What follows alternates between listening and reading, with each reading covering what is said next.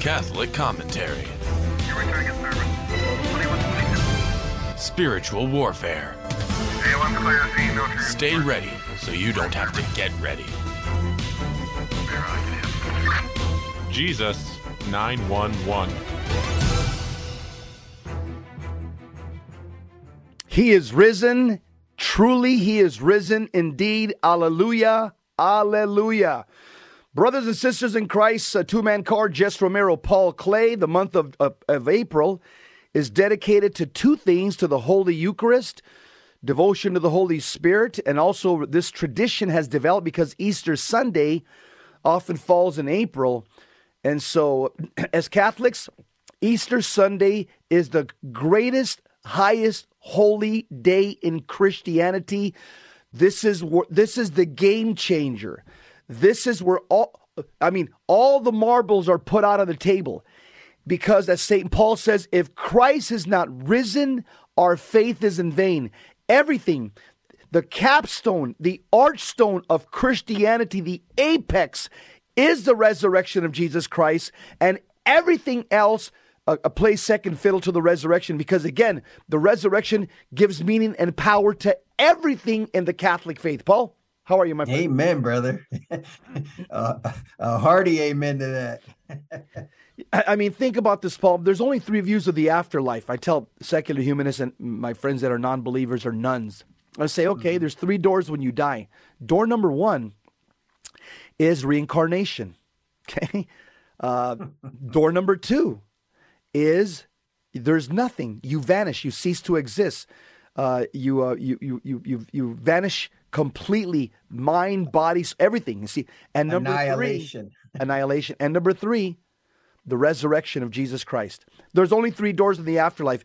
All 8 billion people on planet Earth, you either believe in door A, reincarnation, door B, annihilation and complete extinction and vanquishing, or C, the resurrection based on the promises of Jesus Christ. That's it, Paul.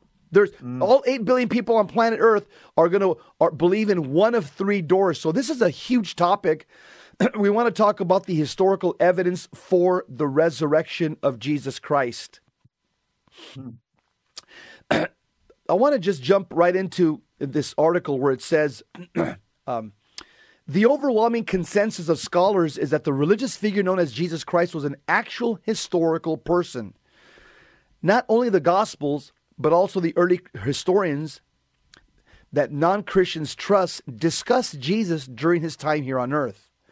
These historians, while they do not talk extensively about the ministry and teachings of Jesus, do corroborate many of the historical facts that the Gospels purport to convey. For example, Tacitus, a historian, Pliny the Younger, another historian, Josephus, the great Jewish historian, the Babylonian Talmud, and Lucian, and many others mention the crucifixion of Jesus, as well as the Christians who followed his teachings. Here's the first point. While the crucifixion of a condemned criminal would not be unusual in the time of Christ, a resurrection would be. That's an important point to make. Mm-hmm. Because of the nearly ironclad case for the historical accuracy of the crucifixion, in this article, we're going to present that the best modern evidence for proving the historical accuracy of the resurrection narratives. So how is one to understand the biblical narratives of the resurrection? The Bible is a book that can be divided into 7 major genres: narrative, poetry, wisdom, prophecy, gospels, epistle, and apocalypse. Some of these could be further subdivided. For example, the book of Genesis is mostly narrative history, but one can make strong arguments that the creation story would be considered mytho-history. In other words, sacred history. Point number 3.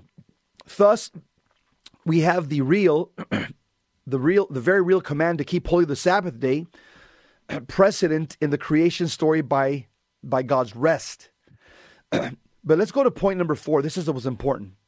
The Gospels are a completely different category altogether in the Bible. According to scholar Mal Lorenz, they're not simply a narrative or a biographical work, but rather a proclamation. Unlike most of the other books of the Bible, the Gospels were actually written either by eyewitnesses or those who knew and worked with them. That alone puts them on a whole new level. There are 3 markers by which we can test whether the Gospels ought to be taken literally. Paul, you want to share that with the audience? Yes. Number 1, they have a history of composition. Point number 2, they're set in a specific historical context. And point number 3, they are meant to convey historically accurate information. The Gospels were not the first ever written material about the life and death of Jesus. In fact, in a passage to which we shall return in a moment, Paul recounts his resurrection narrative using what scholars believe is an older formula, AD 30 to 35, handed down to him. Mark's gospel was written first, with Matthew and Luke to follow. These 3 are called the Synoptic Gospels, a term used because of their similar perspectives on Jesus' ministry. The Gospel of John is written in a different way, meant to convey deeper theological truths. Amen. John was a mystic. Yeah. Go ahead. Continue. Yes. How can we be sure, though, that the Gospels are historically accurate? Author Craig Keener provides 4 good reasons to believe this. First, most scholars today recognize the Gospels are ancient biographies. They are written in the same manner as ancient biographies like Lucian and Josephus. This is also an important defense against skeptics. Some will argue that the discrepancies of facts between the same stories in different Gospels are proof of their inaccuracy. However, we must be fair to the authors and look at these texts through the lens of the time and cultural context in which they were written. Similar to John's sentiments, Lucian writes, "These are a very few things out of the many which I might have mentioned, but they will suffice to give my readers a notion of the sort of man he was." It seems reasonable to believe, then, that the Gospels fit into the historical narratives of their times. However, it's not only on literary similarities that we base belief in the Gospels. Many ancient histories and biographies were written many years or sometimes even a few centuries after the events and people they speak about. This is not the case with the Gospels. Much of the scholarship concludes that the Synoptic Gospels were composed before the death of St. Peter and St. Paul in the year 65 AD, and that the Gospel of John was composed around 90 AD. Contrast that to such an important figure as Alexander the Great, who conquered much of the known world in his lifetime, but died in India in 323 BC. His biography was not written until the decade 31 and 41 AD by Curtius Rufus. That is a much more significant amount of time between the events and the writings than the Gospels. In cases like these, one would naturally expect legends and inadvertent falsehoods to creep in, but it cannot be proven that this happened with the Gospels. Go ahead, Paul. Another objection against the biblical narratives is that they were written by Christians and thus are biased. There are a number of ways to refute this. First, Paul's testimony is stronger than that of neutral witnesses of a neutral witness of the risen Christ, Jesus, since his bias ran in the opposite direction. According to the Acts of the Apostles, Paul, or Saul, as he was then known, was one of the fiercest persecutors of the early Christians, until a conversion experience turned him into one of the fiercest defenders of the faith. N.T. Wright explains, "It must be asserted most strongly that to discover that a particular writer has a bias tells us nothing whatever about the value of the information he or she presents. It merely bids us be aware of the bias and of our own, for that matter, and to assess the material according to as many sources as we can. Thus, those who argue that the gospel narratives are biased commit one of 2 logical fallacies: the genetic fallacy or the ad hominem fallacy. Now that the historical accuracy and veracity of the Gospels has been established, we can move to a discussion of the most amazing story in them, the resurrection of Jesus after his crucifixion. What is the importance of the resurrection? St. Paul writes, and if Christ be not risen again, then is our preaching in vain, and your faith is also in vain. That's at 1 Corinthians 15:14. Many misunderstand the meaning of the resurrection, and it is important to remove these misunderstandings from consideration right away. First, it is evident from the narratives that the resurrected Christ was not a ghost. Peter Kreeft and Ronald Tacelli put this into logical form. A ghost is a spirit without a body. The resurrected Jesus has a real body. Therefore, the resurrected Jesus is not a ghost. That's right. The tomb was empty. Mm-hmm. They continue that Jesus' resurrection is a completely singular event, different from any other gospel accounts of people being raised from the dead. After all, these are resuscitations. And people like Lazarus and the son of the widow of Nain and Jairus' daughter died again after being raised. Some of the objections and misunderstandings covered by Kreeft and Tacelli are not worth reproducing due to their lack of academic rigor. Jesus 911. We'll continue. We'll pick it up. I got a couple of parting statements to make, then we'll go on to another topic. Stick around. Don't go anywhere. We'll continue talking about the resurrection.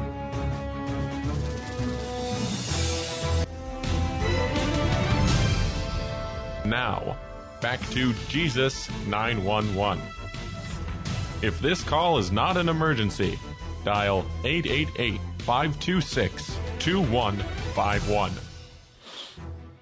He is risen. He is risen indeed. Jesus Christ, the same yesterday, today, and forever. There's the centurion who's in charge of 100 soldiers, by the way. So he's a shot caller in the Roman legion. The centurion that stabbed Jesus Christ in the side, his name was Longinus. We now call him Saint Longinus because he had a conversion. And this is an old ancient tradition that's written down that comes from the Eastern Catholics and Eastern Orthodox. That's the beautiful thing about the Catholic Church. It has tentacles around the world where we can access the tradition of the church that Protestants can't. They don't have access to any of this because they read the Bible alone, and that's it. They're gonna make their compilations from Scripture. But there's so many other things that happened at the time when the Bible was being written that you could only know if you're a Catholic or an Orthodox. Here's one story. Saint Longinus was the soldier who stabbed Jesus in the side.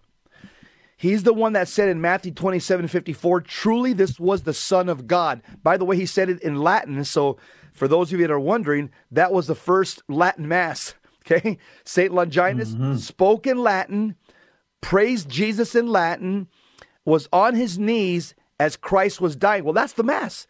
Mass is the representation, the once and for all representation of Calvary in the eternal now of present of time. So Longinus was in command of the Roman soldiers who presided over the crucifixion of the Lord Jesus Christ on Golgotha. He's a centurion who pierced Christ's side with a spear in order to confirm his death. After which the wound discharged a rush of blood and water that jettisoned out of the side of Christ, and it hit Longinus in the face. Now, Longinus, most people don't know, he had an eye infection. When the blood of Jesus hit his eye, it healed him. He was going blind. Now, Longinus played a major role in helping to establish the truth about Christ's resurrection. This is pivotal right here, Catholics. The Jewish elders, we know from the Bible, the ones who had ordered the death of Jesus, they bribed the Roman soldiers to spread the lie that Jesus' disciples had stolen the body under the cover of darkness and that they had made off with it. Well, guess what? St. Longinus ruined their devious plans because they approached him and they asked him to accept the bribe and to say that Christ's body had been stolen. Well, instead, Longinus began telling the world and the Jews the true story of how Christ's body had risen into the glory of the resurrection, and he was an eyewitness. Since Longinus, the soldier, wanted no part of this Jewish conspiracy or their money, the Jews decided they would simply murder this truth-telling Roman centurion in cold blood. And so, the soldier, Longinus, was a man of courage and integrity, and as soon as he heard about the plot to kill him, he took off his military garb, he underwent Catholic baptism with several fellow soldiers, and then hurried off to Cappadocia. He was now a Catholic Christian. But the treacherous Jews were not finished with him. They convinced Pontius Pilate, the Roman governor of Judea, under the Emperor Tiberius Caesar, to issue a strict order to his troops to find Longinus, this Christian centurion, and behead him immediately. St. Longinus was arrested. He prepared himself for his execution by praying throughout the night and then clothing himself in spotlessly white burial garb. The Roman soldiers protested his execution because of his noble character, his honesty and courage. But in the end, St. Longinus and two fellow soldiers who had converted to Christianity and had stood with him at the foot of the cross were taken to Jerusalem and beheaded. And the centurion's destiny as a martyr for Jesus Christ was fulfilled. The story of this Roman soldier is very ancient in the Middle East. He's the one who participated in killing Jesus Christ and was then martyred himself as a treasured story that there is forgiveness of sins for every sinner at the foot of the cross. St. Longinus, pray for us. Amen. Yes, that is a fantastic story. Again, we see this extraordinary grace of Jesus, even with St. Dismas, the other thief on the cross, that Jesus, his love and his desire to save knows no bounds. What an encouraging story, and it's also enlightening because it shows you the politics of the day, and that the Jews and the hierarchy of the Jews, could be in cahoots with Rome, and they would offer up somebody for the sake of so-called peace, these false peaces that the world offers. Well, if we have this province over there that causes us a lot of problems, but so we have this one centurion who just didn't cooperate. He didn't cooperate with the fact that you, Caesar, and your power has ordained that this Christ, this so-called Christ, should die. And he and this soldier that you sent now is basically has switched sides, has flip-flopped. Yeah. That's what you got. Well, Paul, and this story also from St. Longinus, from Christian history, from well-documented sources, it shows you John 21:25, how true that is, where the Bible says, Jesus did many other things, that they were all written down. I suppose the world could not contain the books that would be written.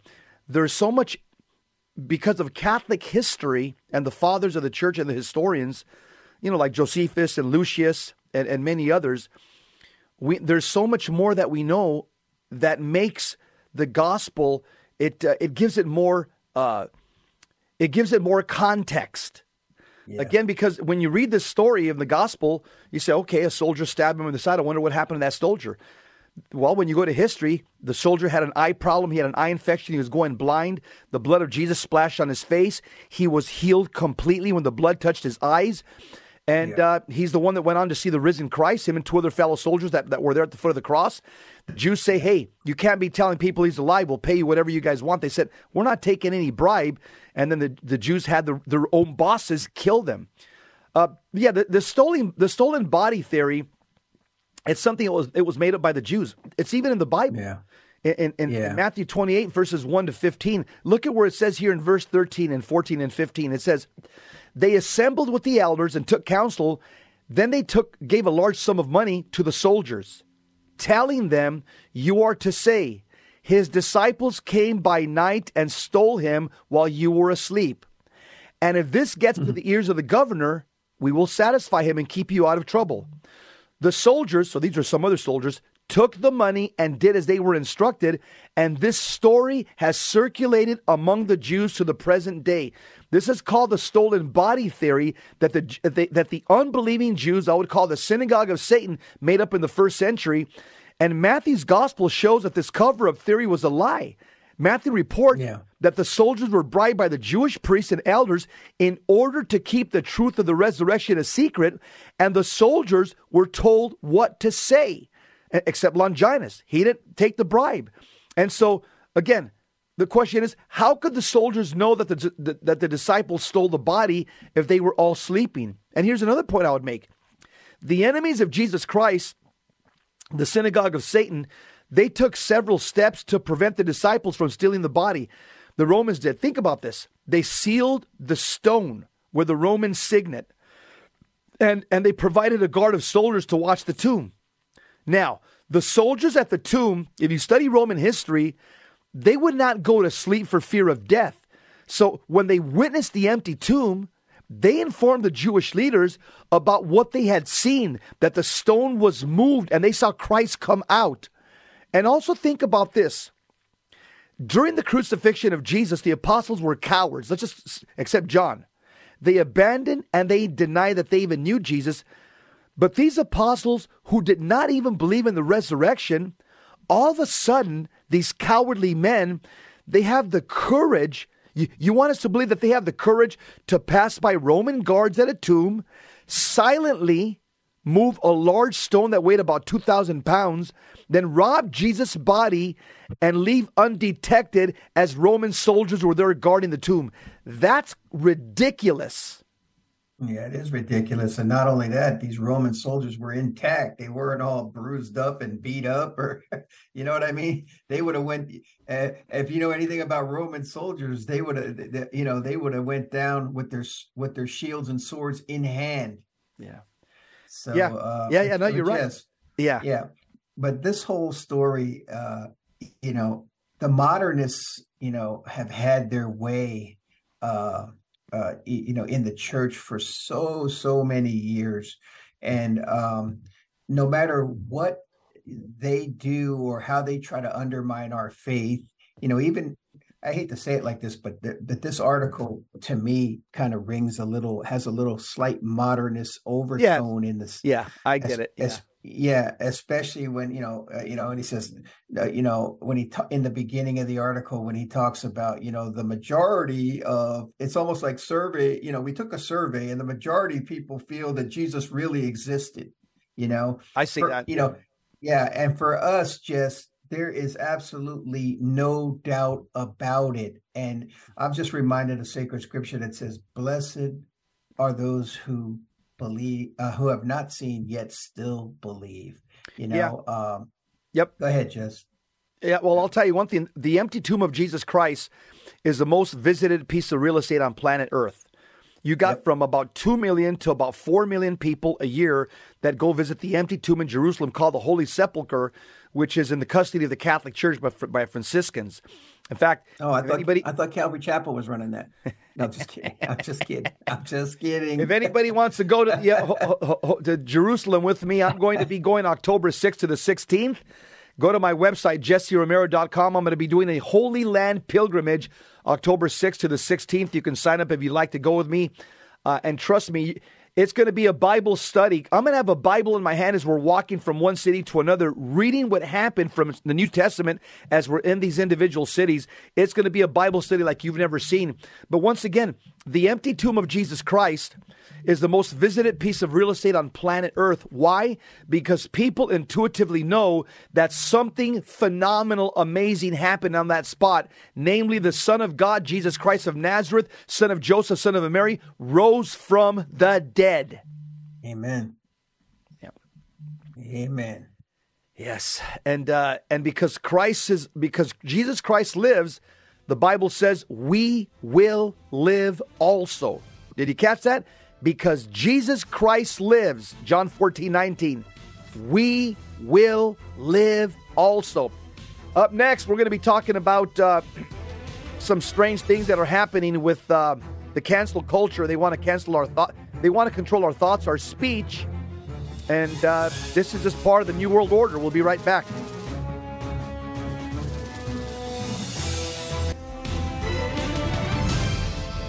Now, back to Jesus 911. If this call is not an emergency, dial 888-526-2151. Happy Holy Octave of Easter. He is risen indeed. One last comment I want to make about the resurrection before we move to another topic is, if you noticed, every time we speak about a great dead person, let's just say George Washington, Abraham Lincoln, John Paul II, we'll say the late, great John Paul II, the late, great George Washington, the late, great Abraham Lincoln. Have you ever noticed that nobody ever says the late, great Jesus Christ? You know why we never speak in those terms? Because he's alive. Also, something else that's worth pointing out. So people say, well, big deal. Jesus Christ was crucified on a cross. Thousands of people were crucified on crosses by the Persians, by the Greeks, by the Assyrians, and the Romans. And that's true. That's true. Thousands. Well, what makes Jesus different from the other ones? You know how come we don't know the names of anybody else who's been crucified on crosses by Persians, Assyrians, Greeks, and Romans? We don't know their names. You know why? Well, they're all dead, first of all, and we don't know their names. Why? Because none of them rose from the dead. That's why. Yeah, and not only that, none of them even told beforehand that they would rise from the dead.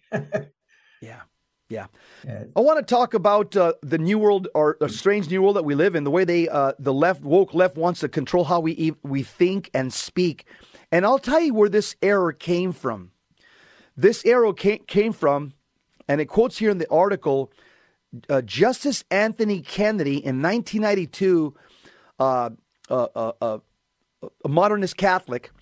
He said something that has given the woke left all the ammunition they need. The transgenders, the homosexuals, the woke left, the liberals.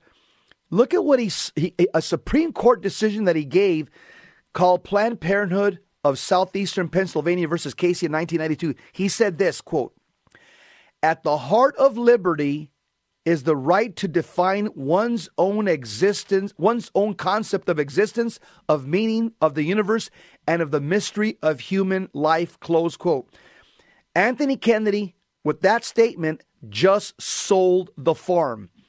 He just gave license to moral relativism, to error, being held right next to truth.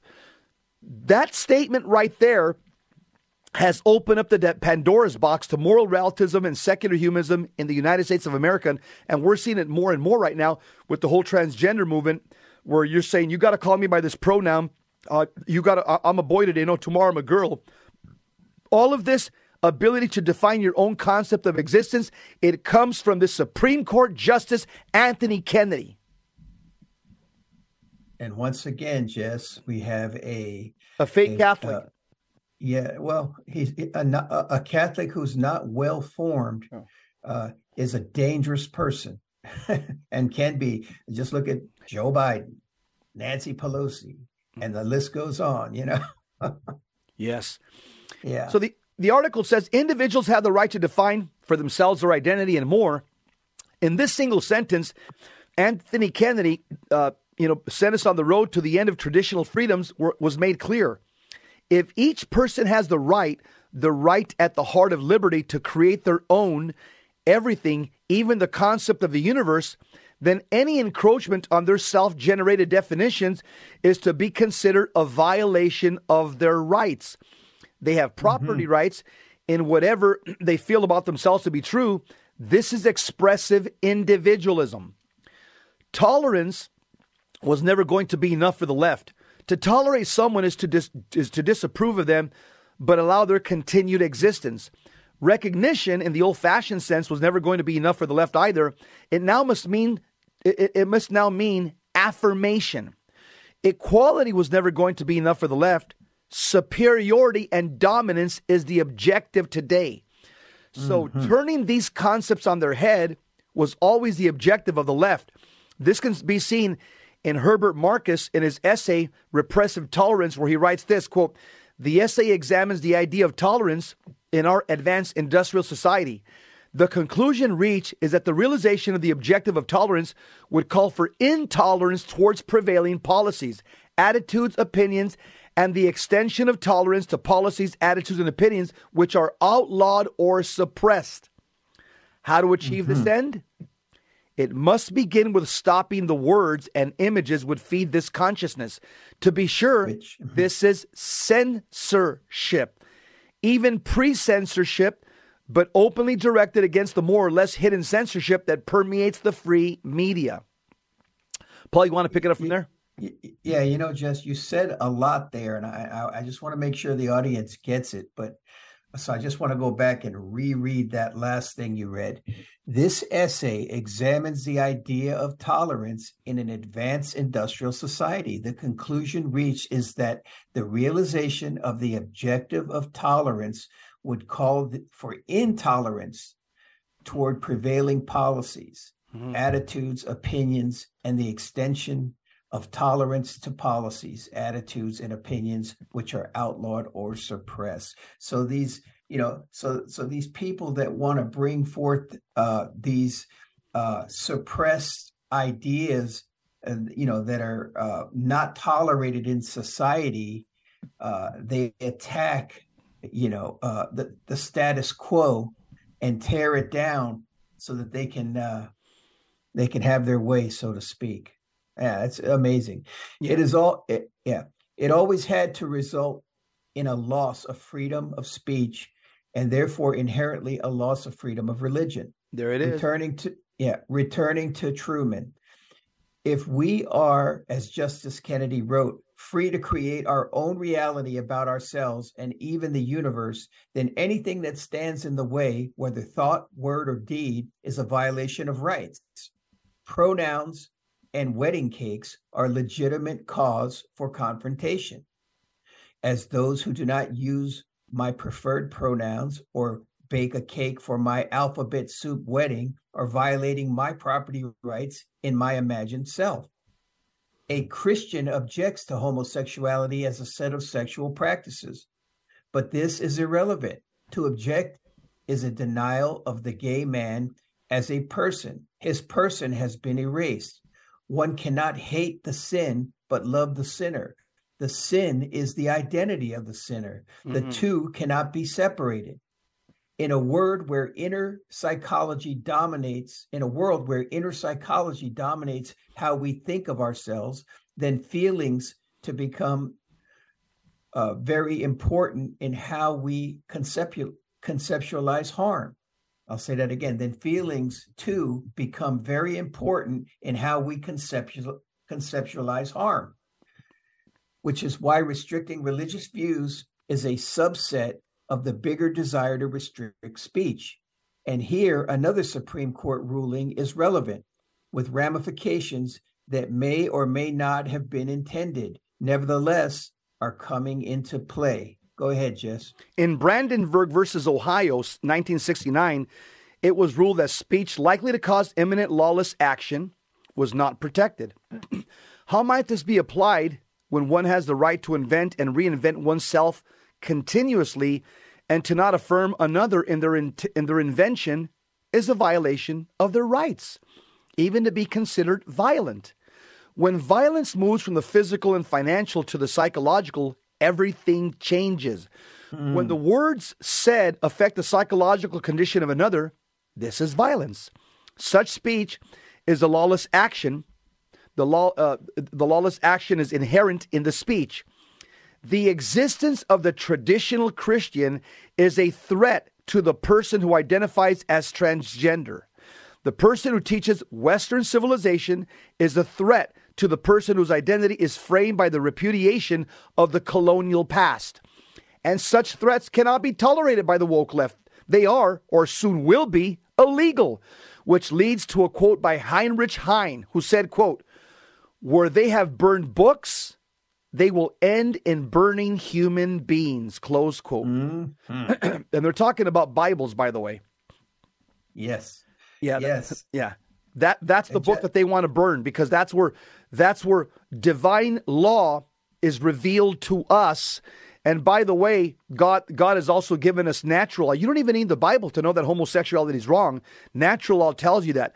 But again, ultimately, the woke left would like to burn all the Bibles. And just if you don't think they have an inkling to do that, when Barack Obama was president, I want to remind everybody that he ordered all 4 branches of the military. He said when they were over in the Middle East and Afghanistan and Iraq, he said, if you find a Bible in any restaurant, library, public coffee shop, he ordered the soldiers to confiscate Bibles, bring them to the FOBs at the end of the night, the Forward Operating Base, bring them. They would make a big bonfire per orders of the Commander-in-Chief, Barack Obama, and every night they would burn Bibles in the U.S. military FOBs. So if you don't think that the woke left wants to burn Bibles, Barack Obama already was a precursor to that. Wow. I never knew that, Jess, but that's right on the internet. That article's right on the internet. Yeah. Yeah. How the mighty have fallen. Does that surprise you? Well, no, it doesn't surprise me. And but it's just one more one more blow, just this is amazing, this article, and the author of this article, how he just nails it. And they want to control everything we even think. We're not free now to have religious conviction that doesn't go along with society as a whole and what their viewpoint is. So they have made homosexuality and transgenderism and all these other things that they want to force on society protected classes. And so we have a clash going on between our freedom to worship and to exercise our freedom of religion versus their human right, so to speak, to exist, right? They have identity, and of course... We'll pick this up. We'll continue on this on the next segment. Jesus 911, two-man car. Stick around.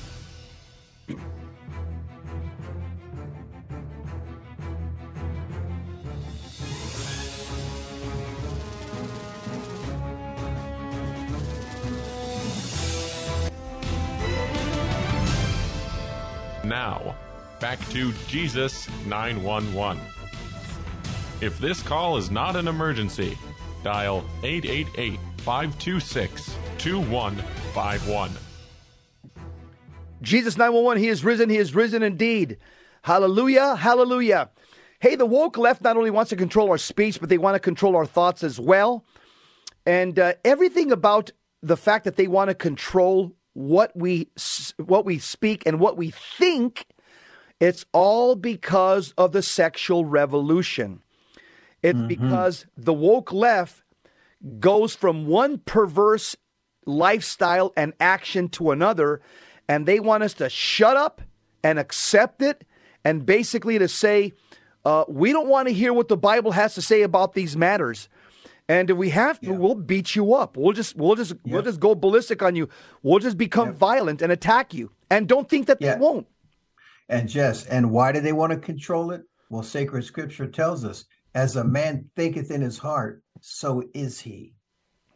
So this is why they can't even tolerate our faith, or what we believe. They want to control everything. That's right. And let me tell you, and give you before we move on to the next topic, why sex outside of the monogamous man and woman sacramental union is sinful. Think about the high priest in the Ark of the Covenant. Every man is the high priest of his home, and the wife is the Ark of the Covenant. Or I'll give you a more New Testament analogy. Every man is the priest of his home, and every wife is the golden tabernacle that you find in the center, it should be in the center of every Catholic church, covered with a veil. The only person that's supposed to approach and enter and open that tabernacle is the priest. That's the husband. When you have the janitor, you have Miss Garcia, Miss O'Connor, Mr. Manson. Sancho. Yeah, when you have everybody going up and opening up the tabernacle that's not a priest, you're defiling that personal relationship, that monogamous relationship between the priest and the tabernacle. The tabernacle is supposed to be opened by the priest, and it reveals to us the life-giving power of the Eucharist. That's the same analogy. Any sexually perverted acts is defiling that tabernacle, is making that tabernacle profane. The only thing that God has given us that's consistent with a clean, ordered life is the man is the priest, the woman, the wife is the tabernacle. Only the man's supposed to enter the wife. Only the man's supposed to open the wife. That's it. Anything else outside of that relationship is disordered. Yeah, and that's why, Jess, you and I had a conversation recently where we're talking about the demonic attachments to, like, let's say, prostitution. When a woman is prostitution, where she's constantly having men, all types of men, different men come in and defile her like that. There's a demonic component there, because Satan understands this this typology represented between the man and his wife. Yep. Yeah, and you can even take that further and say homosexuality. And the idea that a homosexual marriage is somehow a valid marriage, and then the most intimate place within that marriage, that the holy of holies, so to speak, within that relationship would be, the sexual union between the husband and his wife. Well, having a so-called sexual union, in something, it's such an offensive way to God, as homosexual sex, male sex, is an affront to God. Yeah, because you're putting the wrong parts in the wrong place. You're going against natural law and divine law. And there's always consequences. I'll just talk about on a natural level: HIV, AIDS, anal cancer, monkeypox. In the homosexual community, you find more people that have HIV and AIDS. In the homosexual community, you have more homosexuals have anal cancer and die of anal cancer. In the homosexual community, you have a new disease called monkeypox. And within the homosexual community, you have more STDs than amongst heterosexual men. And so, just based on natural law, I gave no biblical argument. Based on science and medicine, you can see that's an intrinsically dangerous lifestyle to the human body. Yes, yeah, it is. Hey, let's move on to another topic. These guys are my heroes, Paul. I've heard about them years and years ago. They're called the 40 Martyrs of Sebaste. Mm-hmm. The 40 Martyrs of Sebaste. These were soldiers in the Roman 12th Legion. They were called the Fulminata, or the Lightning, or the Thundering Legion. Sebaste is modern day Turkey, by the way.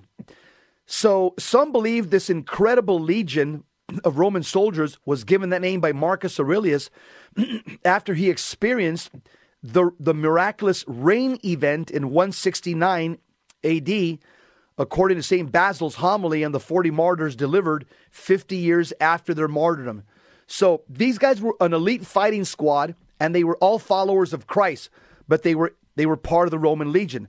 But they were elite Catholic fighting squad, and again, they would pray before battles and miracles would happen. So everybody knew about them, even the Roman emperor. So the story goes, these holy martyrs suffered at Sebaste, again, modern day Turkey, in the Lesser Armenia, under the emperor Licinius in 320 AD. They were in different countries, but they enrolled in the same troop. They were called the Thundering Legion, and they were very famous, again, for praying and miracles happening during battle. And they were also famous for their military victories. These guys were just These guys were just a well-prepared, troops under the Roman legions. But one day on the orders of the Emperor Licinius, for all to sacrifice to the emperor, these 40 soldiers, they went boldly to their commander, Lysias, and they said, hey, we're Christians, and we can't do that. We're not going to abandon our holy religion no matter what happens to us. Well, the governor wasn't really happy with their failure to worship the Roman emperor, and so the governor had them all arrested, had them whipped. Their sides were opened up with iron hooks. The governor was highly offended at their courage and that liberty of speech, which they kept speaking out against them as they were being tortured. So he devised an extraordinary kind of death for these 40 soldiers of Sebast, which was going to be slow and severe. And he hoped that he would break their constancy and their faith in Christ. So what did he do? It was cold in Armenia. It was in March. It was toward the end of winter. And there was also at that time a severe frost. Under the wall of the town stood a pond that was frozen so hard that it could bear walking upon with safety. So the Roman judge ordered these 40 soldiers, who are now saints, to be exposed naked on the ice. And in order to tempt them to more powerfully renounce their faith in Christ, they put a warm bath. It was prepared at a small distance from the frozen pond for any of these soldiers' company to go there and basically to renounce their faith and jump into this hot bath instead of freezing to death. But the martyrs, on hearing their sentence, they ran joyfully to their place of execution without waiting to be stripped. They undressed themselves, encouraging one another in the same manner as is usual among soldiers in military expeditions attended with hardships and dangers, saying that one bad night would purchase them a happy eternity.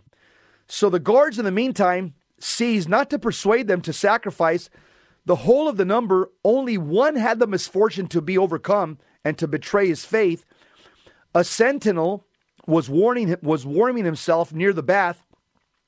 While he was attending, he had a vision of the blessed spirits descending from heaven on the martyrs. So the guard, being struck with the celestial vision and the apostate's desertion, this guard was converted on the spot. He saw angels coming down upon these martyrs, and he saw the reward of these martyrs in heaven. And so the soldier threw off his clothes and placed himself in his stead amongst the 39 Roman soldiers that were dying, frozen to death.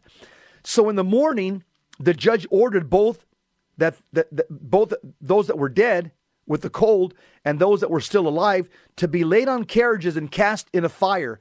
Their bodies were burned and their ashes thrown into the river, but the Christians secretly carried off or purchased part of them with money. The deaths of these 40 soldiers, these Catholic martyrs, have attracted veneration and artistic representation from the time of their martyrdom until this present day. These were very young men. Only one of them was married, and their icy deaths was the last famous mass martyrdom of Christians. And so I pray, 40 martyrs of Sebast, pray for us. Paul Comment, you're a military man. Well, again, it's amazing, Jess, to me that these men would have the grace and the strength to do that. But we know that God's grace, God will supply that grace for martyrdom. So what a testimony, what an example. And I'd also heard that story, and it's just a wonderful story about people who understand what the faith is all about and their willingness to die for that faith. And by the way, it just goes to show you what we as Catholics believe, that that suffering isn't to not just suffering. There is a purpose in suffering, and that as we unite our sufferings to Christ, that there is a benefit to the body.